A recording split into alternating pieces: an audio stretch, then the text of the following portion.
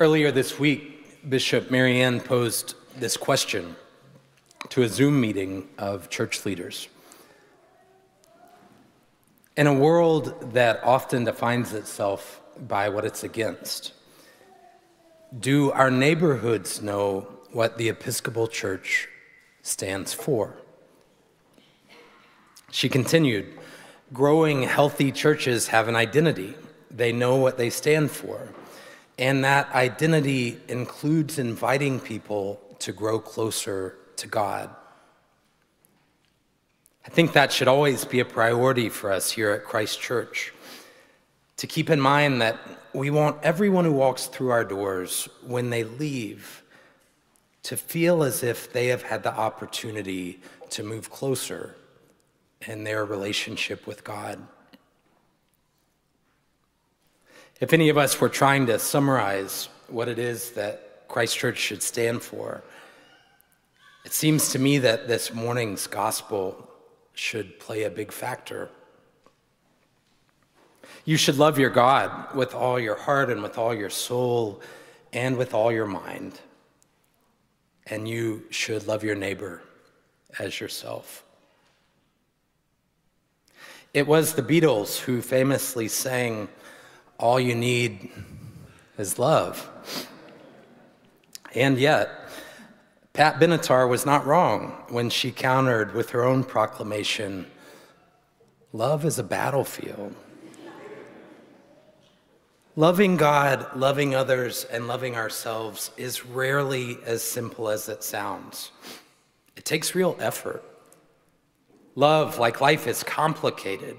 The ways in which we try and often fail to love God, love others, and love ourselves have huge consequences, which is why learning how to love is the work of our entire lifetime.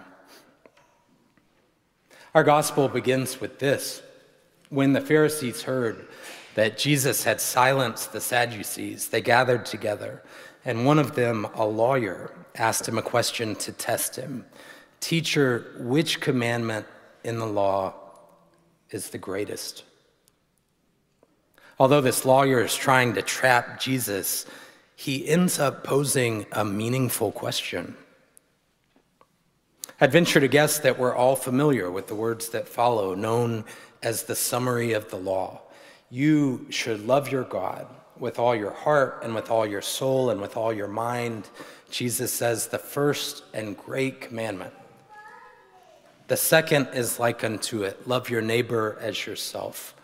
For me, these words lie at the heart of who Jesus was. They pare down and synthesize the essence of his message.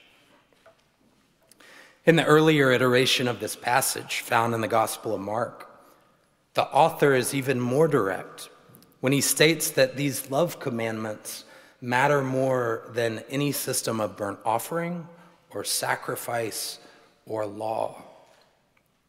Matthew then echoes Mark with this trinity of love teachings: love God, love yourself, love others. Commandments that are not just similar, but they're contingent upon one another.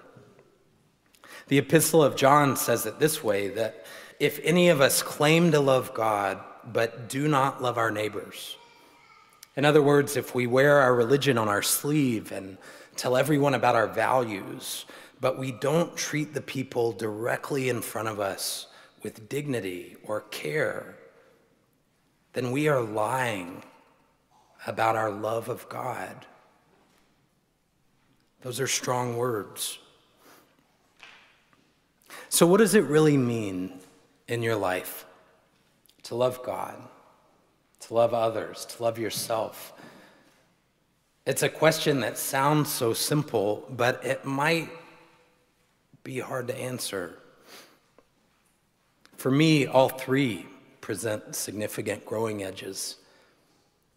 I was asked just this past week to pray at a meeting.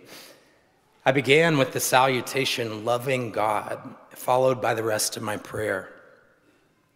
In many ways, these words, loving God, encapsulate my theology of God, claiming what I think is most important about God, that God is love and that God loves. And yet, I rarely, if ever, say in my own prayers something akin to God, I love you. It can also be really hard to love other people. Perhaps you've discovered that in your own life. But I think there's an important distinction to be made between the feeling of love and the action of love. Here in our Capitol Hill neighborhood, we live on top of each other. We're nestled at the heart of a staunchly divided political system. We are not always going to feel like we love each other. But we can always find ways to see each other through the eyes that God sees us with, and to treat one another accordingly, our actions grounded in love. Love is a verb. It's something that we do. I know sort of what it means to love myself. I can certainly speak to how dark it can feel to not love myself during those times when I felt unable to. I've shared with you before that prior to my father's death, he was in recovery from drug addiction.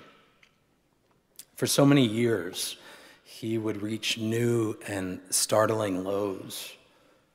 There were plenty of moments that I wondered if I or anyone else who loved him would be able to help him.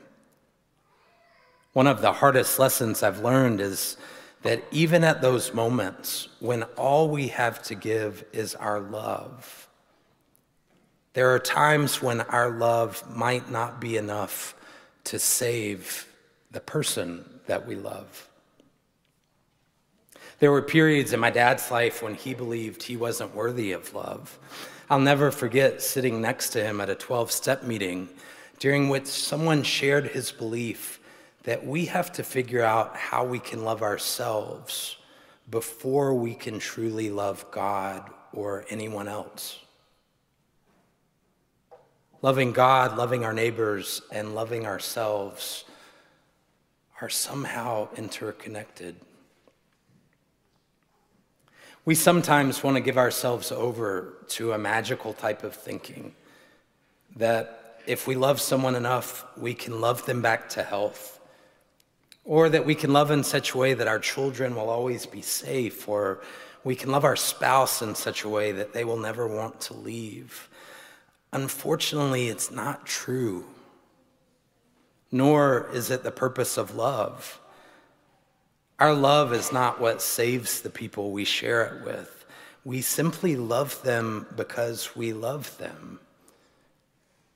We leave the rest to God. And yet, I do believe with every ounce of my heart that it is love that saves us. Our attempts to love matter, imperfect though it always is. Love is what enlarges our souls, and it's what keeps us moving closer in our relationships with God, with one another, and with ourselves. In the name of God, amen.